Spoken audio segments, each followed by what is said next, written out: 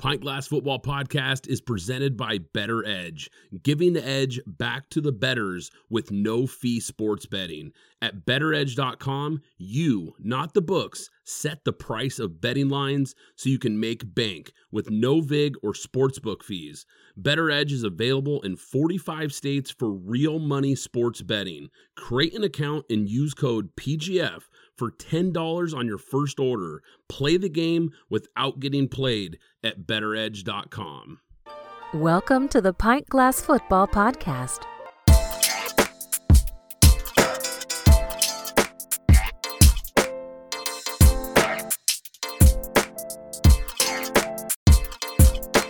This is Pint Glass Football, where we drink beer and talk football. If you're new to the show, hit that subscribe button. What's up, PGF Nation? I'm your host, Brad Fowler, and McKenzie Brewing is the official beer of Pint Glass Football. Follow them at McKenzie Brewing. Got a great show today. I'm going to give my thoughts on UCLA and USC moving to the Big Ten and the shockwaves it has sent throughout college football. After that, I have a great guest, David Behrman, the deputy editor of sports betting at ESPN. We're going to talk NFL futures, over-under season win totals, MVP award odds, and a whole lot more. You don't want to miss it, so let's crack a cold one and kick this off.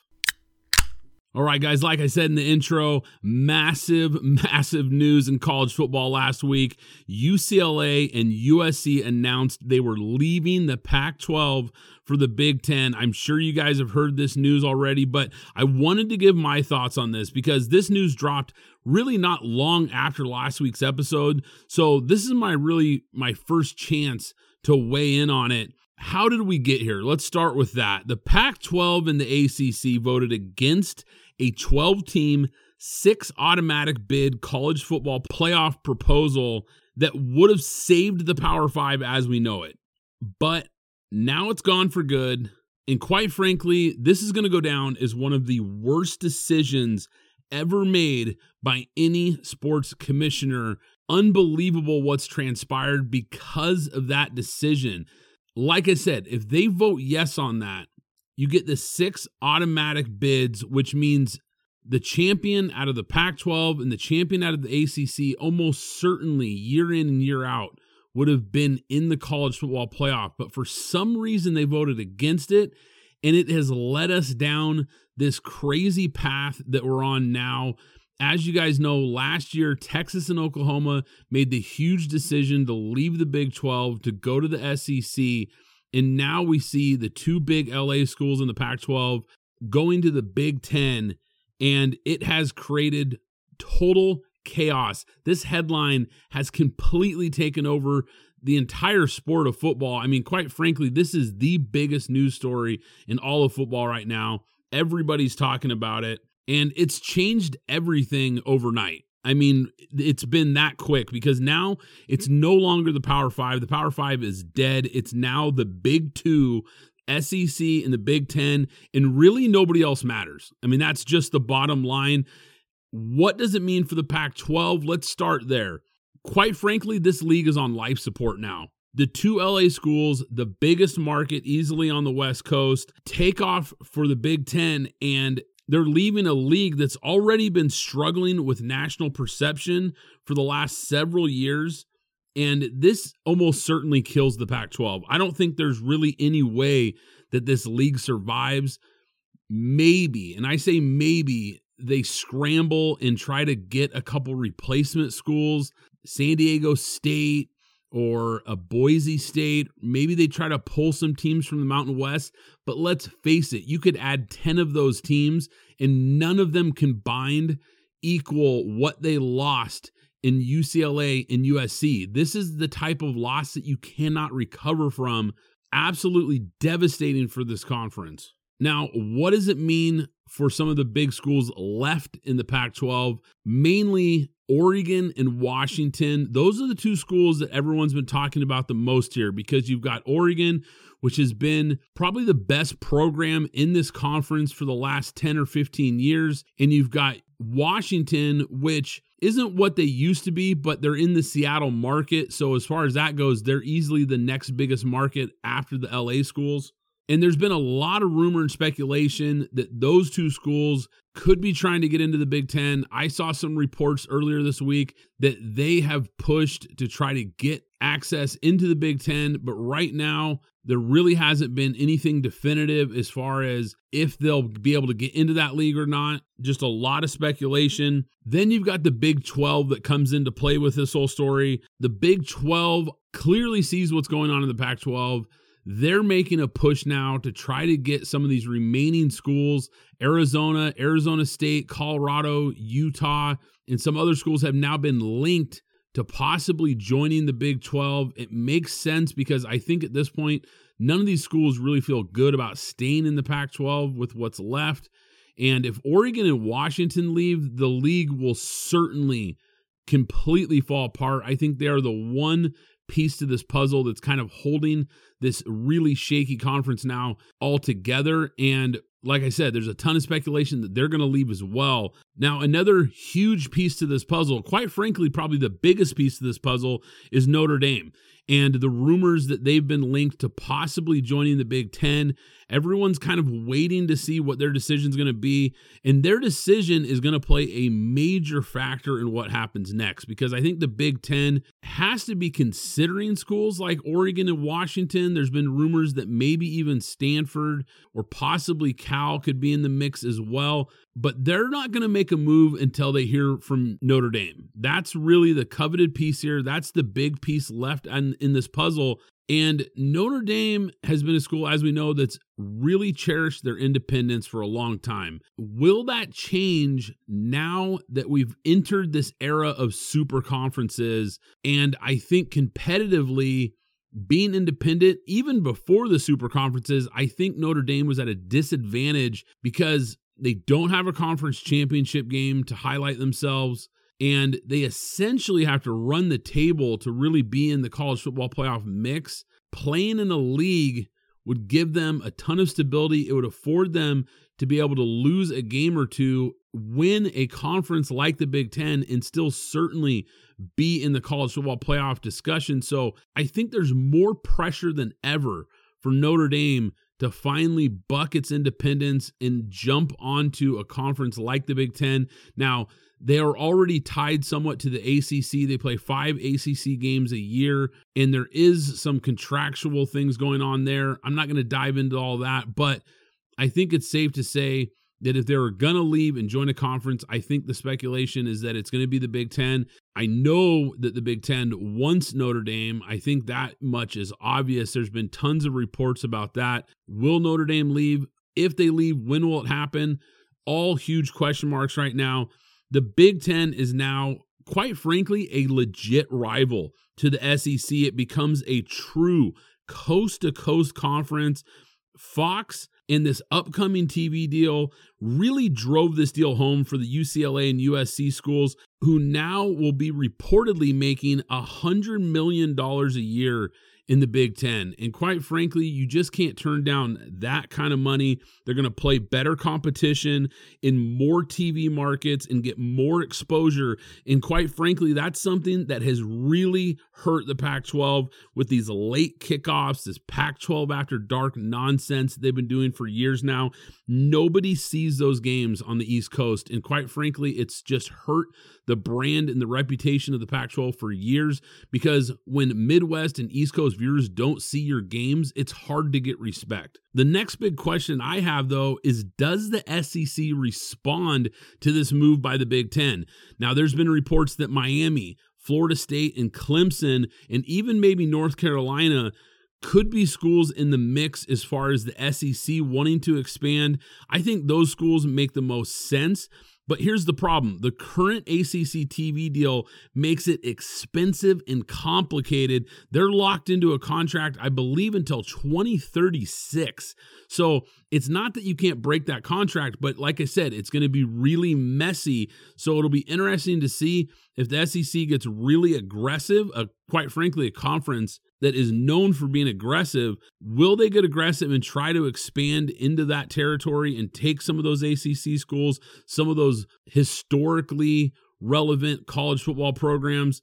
But if the TV contract and whatnot, if that gets too messy and too expensive, which it could, does the SEC actually do the unthinkable and go west so that they too can have a coast-to-coast footprint in college football and go grab some of the best teams left in the Pac-12, like U of O, like Washington, maybe Utah? It would be fascinating. I don't think it's likely, but it could possibly happen. The other thing that's interesting about this is Phil Knight. When you look at Oregon, like I said, they're the biggest piece left here in the Pac-12 now. It's hard to think that someone is not going to want them like a Big Ten or an SEC when you could add a brand like Oregon, a team that has been very competitive for a long time. And with Phil Knight really pushing the charge here, I have a hard time thinking that a guy like him is going to stand by and let his beloved alma mater fall to the wayside and become an irrelevant brand in college football because they're trapped in an inferior conference. And at this point, which league survives? I think that's another big question right now. There's been talks this week of the Pac-12 and ACC coming up with some sort of a alliance here. There's also been talks of a full-blown Big 12, Pac-12 merger where they try to create their own super conference, so to speak. I think all this stuff is on the table right now. I wouldn't put any of these stories past the realm of reality. It's just going to be absolutely fascinating to see what plays out in the next several weeks, months, or even into next year.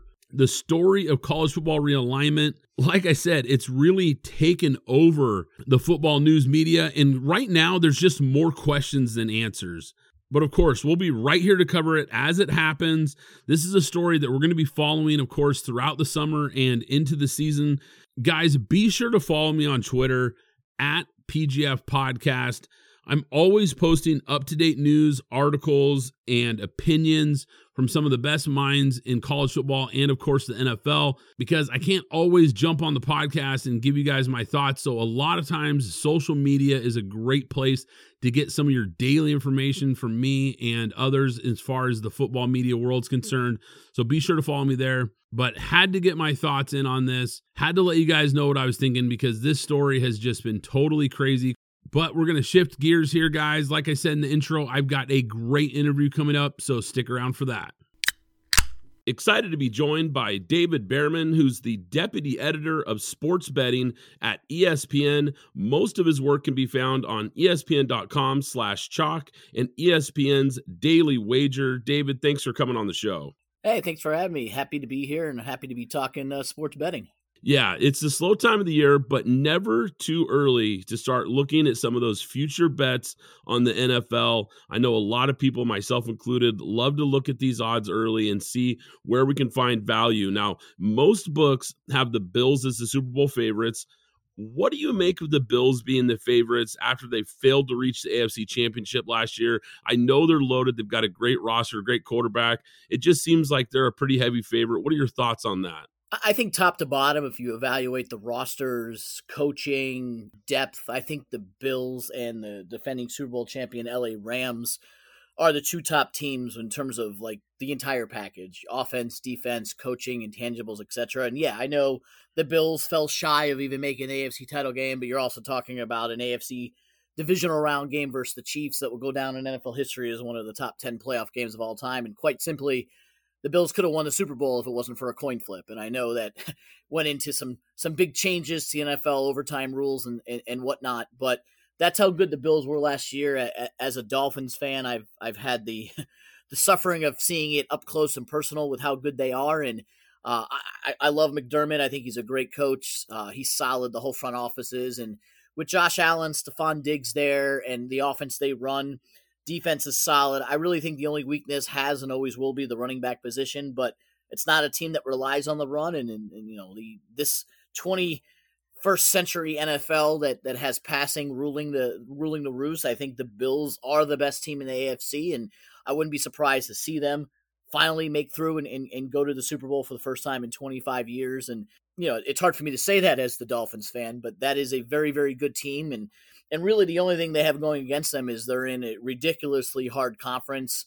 You compare it to the NFC, which is going to be Tampa, LA, Green Bay. And, Dallas strong over there, but the AFC is loaded top to bottom. You can make an argument for 12 of the 16 teams making the playoffs, and the Bills are going to have to play 12 of their 17 games against the AFC, and it's going to be a tough road for them, tough division, tough conference. But at the end of the day, I expect to see them at the Super Bowl this year. Yeah, it wouldn't surprise me at all. I like what you said about Sean McDermott, too. I think he's a guy that maybe gets a little bit overlooked in this whole equation because he is a great coach. And as far as the running back position, they did address it in the draft. So maybe that's a position that gets a little boost this year. I know they made a splashy move and got Von Miller as well to that defense. So it's definitely a team that could be coming back even stronger this year. And I can definitely see why they're the favorite, certainly. Now, once we get past Buffalo, you mentioned the Bucs, followed by the Chiefs, Packers in that plus 1,100 range. But then you've got the defending champs, the Rams at plus 1,100 at the sites I'm looking at here. AFC West, Chargers and Broncos, both in that plus 1,600 range. Where do you see a lot of value? Who are some teams maybe in that second tier or even that third tier that you think could still possibly win the Super Bowl and pay off big for bettors? Sure. I'm to begin with, I'm surprised the Rams are 11-1. That's a loaded team. They didn't win the Super Bowl by accident last year. They're bringing everybody back. I think it's a little bit of a lack of respect that they're 11-1, but they're sort of in that first tier. I know you asked about the second tier. I look at the Baltimore Ravens, 22-1. I think is kind of long for them.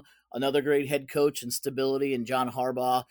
Lamar Jackson, assuming he doesn't have any contract holdouts and comes back healthy. He's as good as they get in terms of leading that offense. And I think 22-1 is longer than it should be in the fact that, that division isn't getting any weaker. I mean, Cincinnati Bengals are the defending AFC champs. The Cleveland Browns may or may not have Deshaun Watson, but they're a good team. Steelers probably take a step back without Ben Roethlisberger, any real quarterback there that you can count on. I just think the Ravens are a lot better than people think they are. They always will have a strong defense, will always be good in special teams, good coach. And as long as Lamar Jackson is healthy, like that's really not a team I want to face in the playoffs. And you're not talking about 6-1 with the Bills or 10-1 with the Chiefs. You're talking 22-1, and they are priced the same as the Bengals.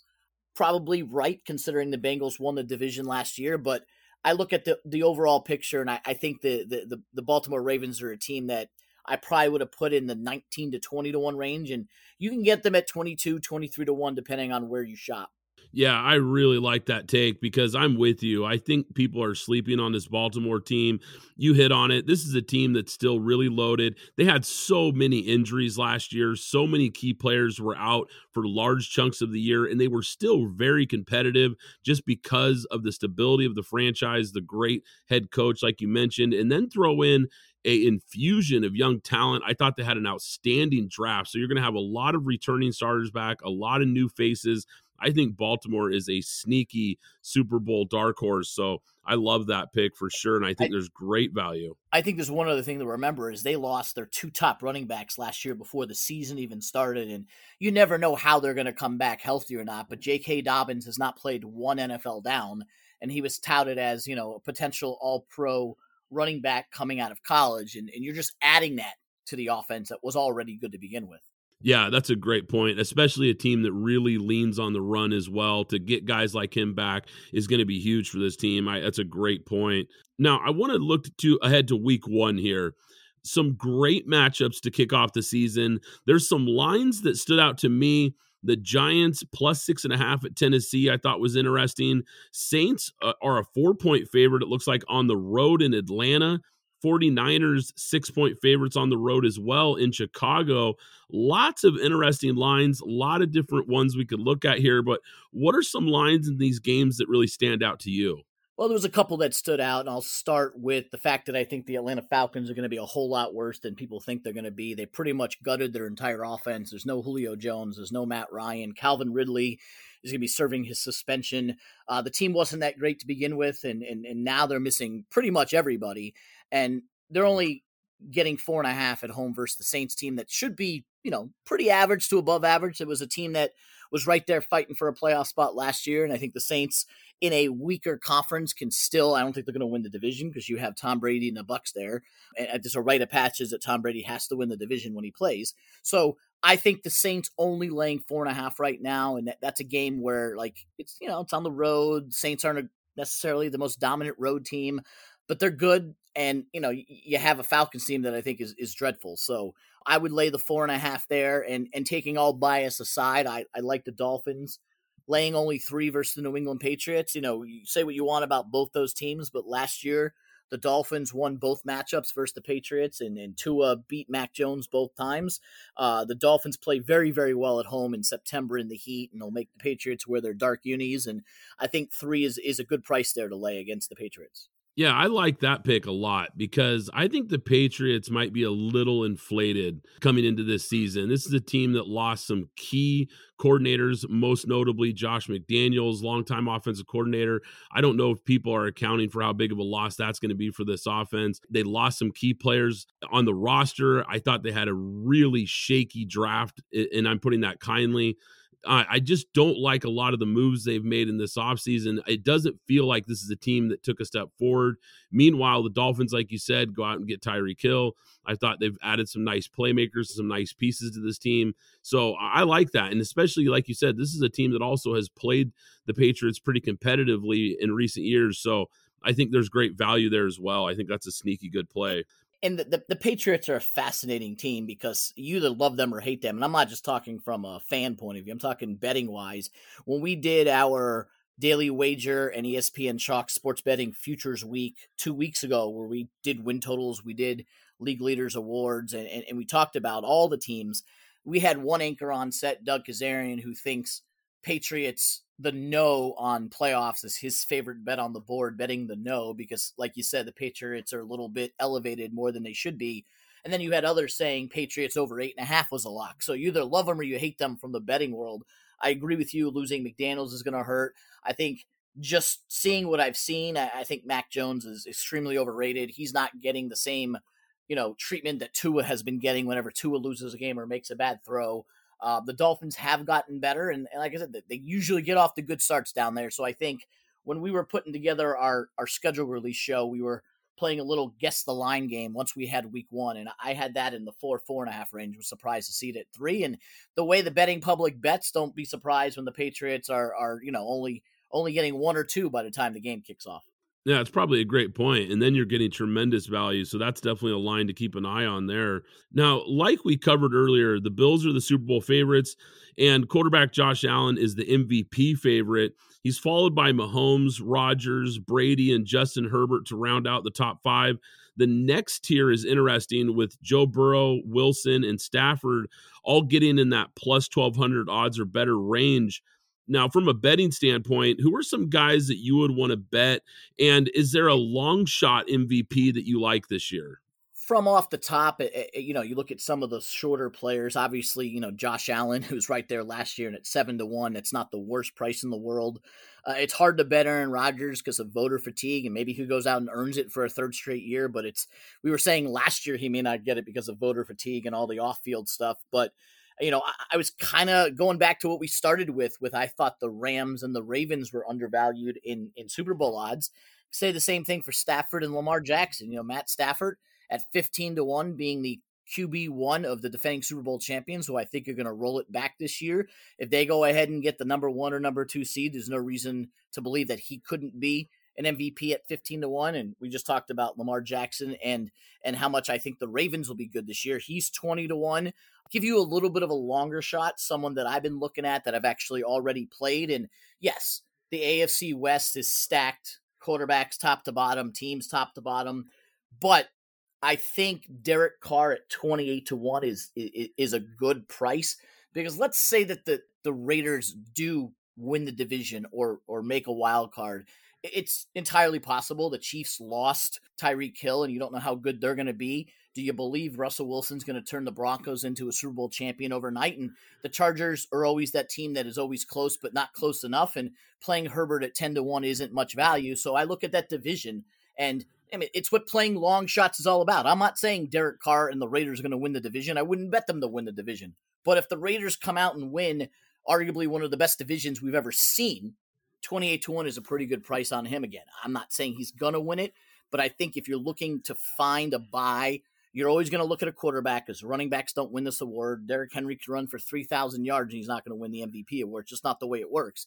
It's going to go to a quarterback, and it's likely going to go to a quarterback on a team that is either a top 2 seed or wins their division. And if there's not much value in betting Allen, Brady, Mahomes, and Rodgers, I think Burrow and Herbert are too low to bet. Why not take a stab at 28-1? And who knows? All it takes is maybe Mahomes doesn't play well without Tyreek Hill there. Maybe Russell Wilson can't turn the Broncos around. And, if the Chargers aren't the team we always think they can be, why not the Raiders? Why not Derek Carr at 28-1?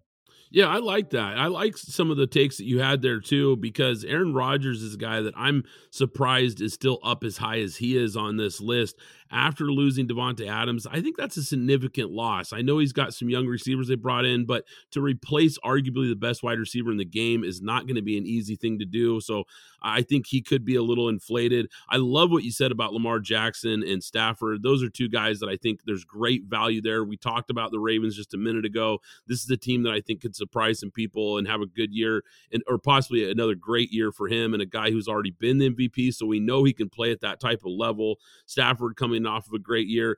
Derek Carr is a great long shot pick. I'm totally with you because we just talked about losing Davante Adams. Derek Carr gains Davante Adams, and I think it's easy to say that could be a career year for him with the weapons he has there now, with Waller and with Hunter Renfrow as well. They're going to have some pieces on that offense, and I think he could put up some big numbers. And this is a team made the playoffs last year and could maybe make some noise this year, even in that loaded division. I like that long shot bet. Yeah, and I think if they do make a run, and that's what long shots are all about. Like, yeah, anybody can put money on Allen, Brady, Mahomes, Rodgers. Those are the easy ones, and you can make an argument for every single one, but you're not going to be able to get 28-1 odds halfway through the season if the Raiders are 6-2 and on top of that division. So strike now while everybody is 0-0, and he's sitting there in the middle of a couple of different levels here, because you have all the 20-1s or less, which includes Deshaun Watson, which you should never put money on at this point.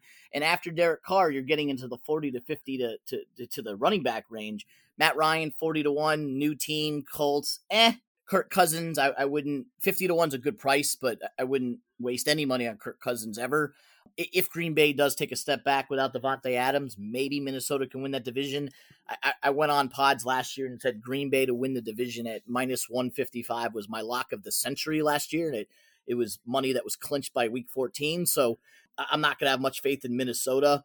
And then afterwards, you get into running back land, and you also get into second and third year quarterbacks. Trey Lance to Mac Jones are all in the 50 to 60 range, and yeah, if any of those three quarterbacks, young quarterbacks, take their team to the promised land, sure, it could happen. But does anybody believe me?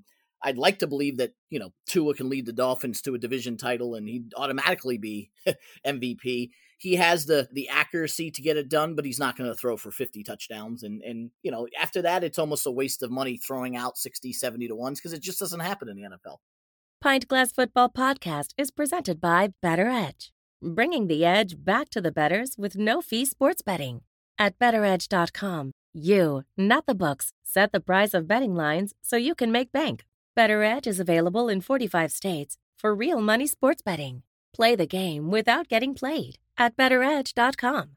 Now, I want to look at the over-under season win totals here. No surprise, once again, the Bills, Bucks, Packers are all projected at that 11 wins or better range. There's a large group of teams in that 10-win category. The Saints at 8 wins, to me, seems a little generous. The Giants at 7 wins is a little bit surprising, but there's a lot of buzz about the Jets at 5.5 and people taking the over. What are your thoughts on the win totals, and what are some bets that you like? I will tell people that if they really, really love the Jets 5.5, you can shoot me a DM. I'll love to take it on the side. Don't waste your time at the sports books. I'll take it for you. That might get expensive after a while. The 2 win totals that I've been looking at and some of my colleagues have written up in our things, and I'm going to start with the team we've talked about a bunch, is the Kansas City Chiefs. Their over-unders at 10.5, and I'll preface it by saying if you were to tell me that Andy Reid and Pat Mahomes go ahead and win 11, 12 games, I'm like, yeah, of course, that's what they do. But look at the schedule. They've lost Tyreek Hill. As a first-place team, they're facing the NFC West, which obviously includes the Cardinals, the defending champion Rams, a really good 49ers team. They also play the Buccaneers as their extra game. Nice little trip to playing Tom Brady and the Bucs as their extra game. They're in the division, which is arguably the best division you've seen, with the Raiders improve, the Broncos with Russell Wilson, and the Chargers with Justin Herbert. Their other AFC games, not counting the division they play, they get to play Colts and the Bills. That's a tough schedule. You also have the Titans, the Rams, and the Bengals on that schedule. So think about it. Cardinals, Chargers twice, Colts, Bucks, Raiders twice, Bills, Niners, Bengals, Rams, Titans. That's 11 games that they're going to be a 3-point favorite or less, if not an underdog. And you only got to get 7 losses on this to cash the under at 10-7. I think it's doable. You're getting plus money on it. Again, you're betting against the Kansas City Chiefs. They could go 12-5 and not even bat an eye. They were 3-4 last year heading into week 8 before they ripped off 8 straight wins. And then you're not even counting the fact that they could have something wrapped up and not even care about the last game. That is a very tough schedule for a team that is going to be losing their number one weapon from last year. So the Chiefs under is something that I'm taking a look at. Boy, that's a great pick there, because when you just went through that schedule, I'm sitting here thinking, going through the list of those teams, and like you said, they already play in that loaded division, but some of those non-division games are really tough as well. Losing Tyreek Hill, that's definitely a game changer. I know they tried to replace him with more quantity than quality, so to speak, but he's a tough guy to replace. I think people are underestimating what he does as far as opening up all those underneath easy throws, all the over the middle stuff for Travis Kelce. That stuff's not going to be so easy this year for Patrick Mahomes and this team, because you don't have the cheetah and that deep threat anymore that's just keeping those safeties out of the box, keeping those guys back. So it's going to be a different look offense for them, and I think it is a really, really tough schedule. So I'm with you there. I like the under as well. Now, as great as the head coach is, as great as the quarterback is, who knows? Maybe they hit that over, but I'd be shocked. I think that's a great pick by you. It's just one of those that they're normally 11.5, so I think it is built in that they're down to 10.5, that they lost Hill. It's just that when I'm picking over-unders, especially this early in June, July, and that they haven't even taken camp yet, you only have so many things you can look at. One of them is the schedule, and one of them is the offseason. Well, the Chiefs have a schedule that's beyond hard, and in reality, they lost the offseason, losing their top weapon. So I look at those two things combined, and I lean towards the under. Not saying I don't like the Chiefs. I wouldn't be surprised at all to see Pat Mahomes in his 5th consecutive AFC title game. That wouldn't surprise me. But with the schedule and missing some weapons, they might take a little bit of a step back. You're facing, a very tough division, 6 games. You're facing 4 really hard games out in the NFC West, and then you're getting the Bucs and the Bills just because that's the way the schedule lined up. On the flip side of things, there's a team that I don't love, but I love their over, and that's the Philadelphia Eagles, for the exact opposite reasons that I didn't like the Chiefs. When I went ahead and looked at the Eagles schedule during our schedule release show, I was putting the odds to it based on what Caesars was giving us. That's our official odds provider. And it was favored. They're projected, and if you were to go ahead and bet all 17 games right now, they're favored in 14 of 17. Very easy schedule, very easy division. They got some weapons out there. They traded for A.J. Brown. I'm not a believer in Jalen Hurts, but in a weak division and a weak schedule, they improved their offensive line. They were one of the best ones last year, adding a good receiver in A.J. Brown. They got a couple of good running backs. If Jalen Hurts can just keep the team treading water and not lose games, shouldn't be too hard to win 10 games with the schedule they have. Yeah, that's an interesting one. I'm really kind of torn on the Eagles. I'm definitely with you on the easy schedule, the weak division that's really been down for years. I'm still not sure they're as good as Dallas. I've seen the Commanders on a lot of sites with 8 wins as their over-under win total, and the Giants at 7. Those both seemed a little high to me, so I'm not really entirely sure what Vegas is trying to tell me with this division, and I really, really don't believe in Jalen Hurts. He's a guy that I'm pumping the brakes on big time. I just don't see a franchise quarterback, and a lot of people seem to think he's going to take this big step forward. Not sure about that. I also didn't love their draft. A lot of people were really hyping up some of their young talent. I thought that they reached on some guys. So I love the A.J. Brown acquisition, and I do think they have enough talent to certainly win some games and with that schedule. But I'm having a tough read on the Eagles, but I don't dislike your take at all there by any means. I mean, it's a fair argument, and sometimes you don't have to love or hate a team to take them in the win total. And the example I'll give is nobody thought, including myself, that the Carolina Panthers were going to be any good last year, and I took their over simply because I looked at the beginning of their schedule. I said their first 8 games were a joke, and I projected it would be 5-3 or 6-2 after the first 8 games. Lo and behold, they started 3-0. They wound up being 5-3, and they only had to get to 7 wins for me to win that. I don't think the Carolina Panthers were any good, but their schedule dictated that they were going to come out of the gates hot. They wound up having a good first half of the season, and then, you steal 1 or 2 late, and all of a sudden you have yourself an over. I think the Eagles are better than the Panthers were last year. The Eagles made the playoffs, even though they didn't really belong because the NFL expanded to seven teams in each conference, and both 7 seeds got, the doors blown off of them. But the Eagles were a playoff team playing in a weak division. I still agree with you that they're not as good as Dallas, but they don't have to be. The Eagles could, if you win 9, you get a push. And you look at that schedule, and I find it hard to believe that the Eagles wouldn't go at least 9-8 when they're projected to be favored in 13 of the 17 games. I'm going to win all 13. They're going to lose 1 here or there. But, you open up against the Lions, and you have a whole bunch of other easy games on the schedule. It's not hard to find 10 wins or at least 9 to get you the push. And sometimes that's what you're going for. Last year, I looked at the Arizona Cardinals, and I said their over-under was 8. I think they can get to 9, and they started 7-0. So it was one of those things where you look at the schedule and you base it on, all right, what can they do? How can you get to those 9 or 10 wins? And yeah, I don't like the Eagles. I don't think the Eagles are going to win the Super Bowl. If they make the playoffs, I think that's where their ceiling is. But with that schedule, their floor is pretty high, and I can see 9 or 10 wins. Yeah, that is a great point because you're right. The schedule plays such a big role, and I think you're right with the weak schedule, the weak division. It certainly is a good point. I think it could happen in that regard. Now, I want to look at offensive player of the year, defensive player of the year.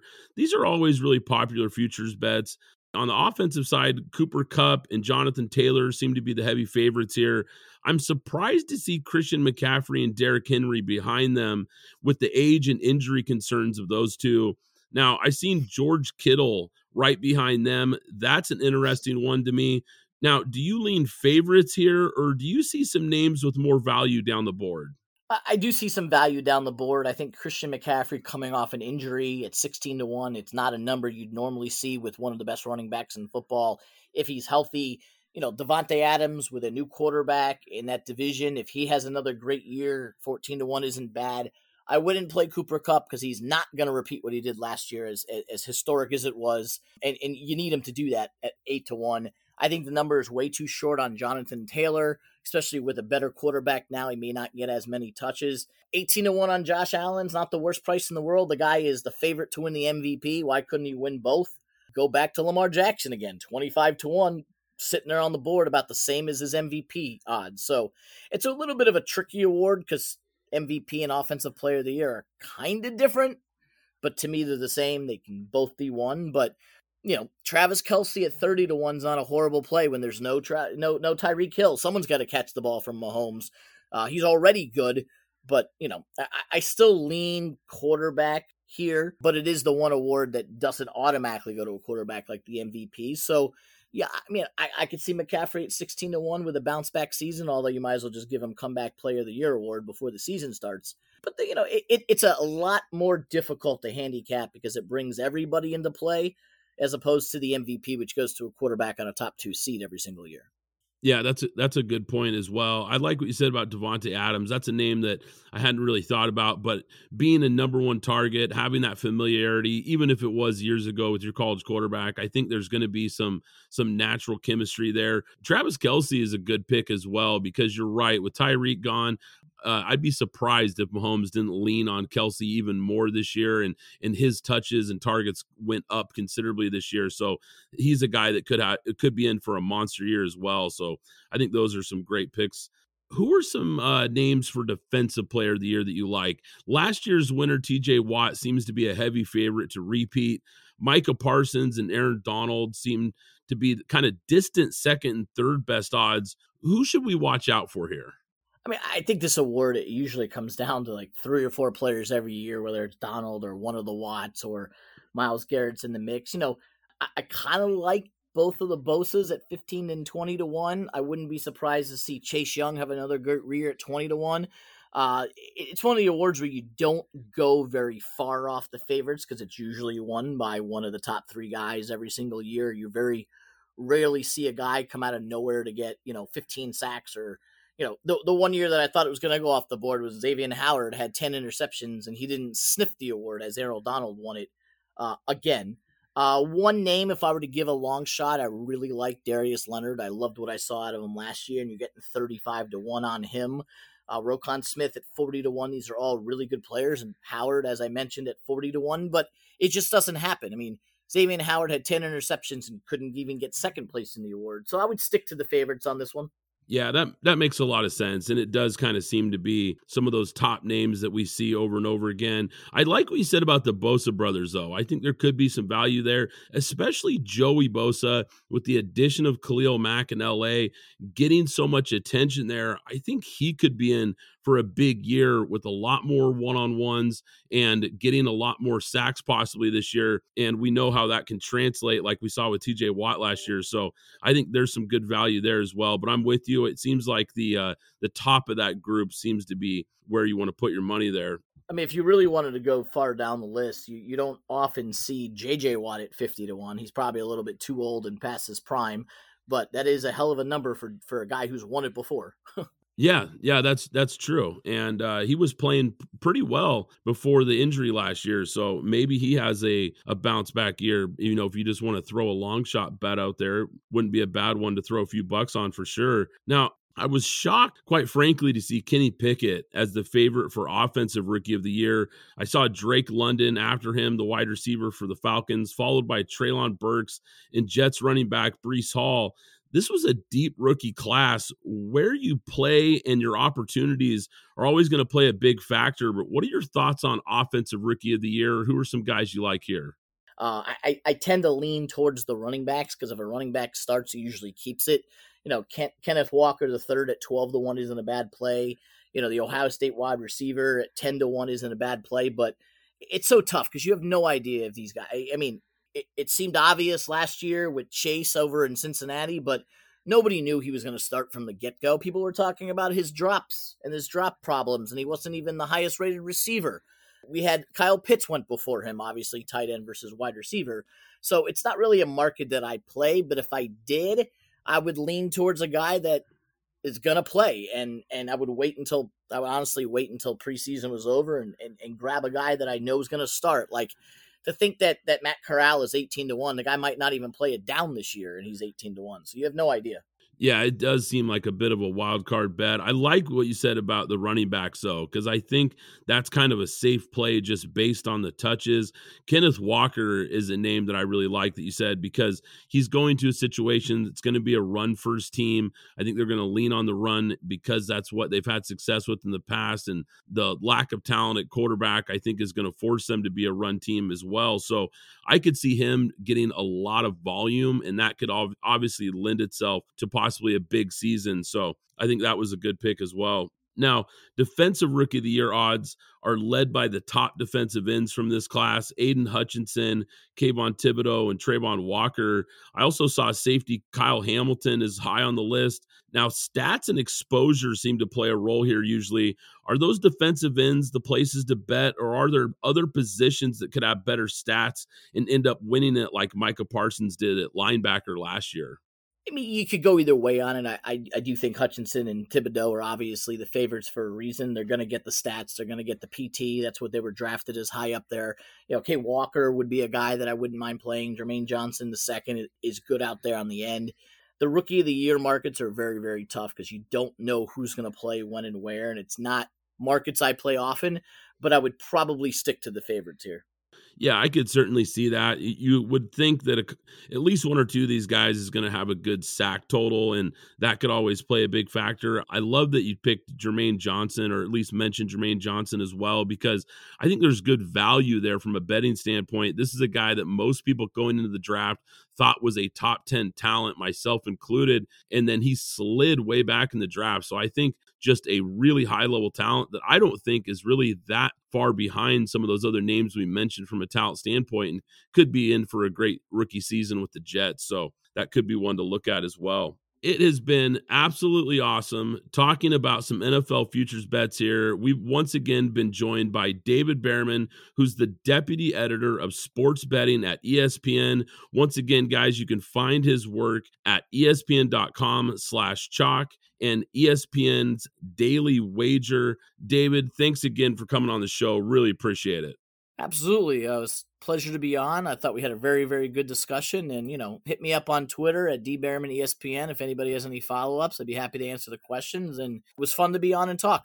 Awesome. You heard it, guys. Give him a follow on Twitter. Always great stuff. Thanks again, David. Really appreciate it. Thanks for having me, Brad. That is going to do it for today's episode, presented by Better Edge. Hope you enjoyed it, PGF Nation. Hit that subscribe button so you don't miss out on new episodes, and we'll catch you next time. Thanks for listening to the Pint Glass Football Podcast. Be sure to subscribe and follow us on Twitter at PGF Podcast.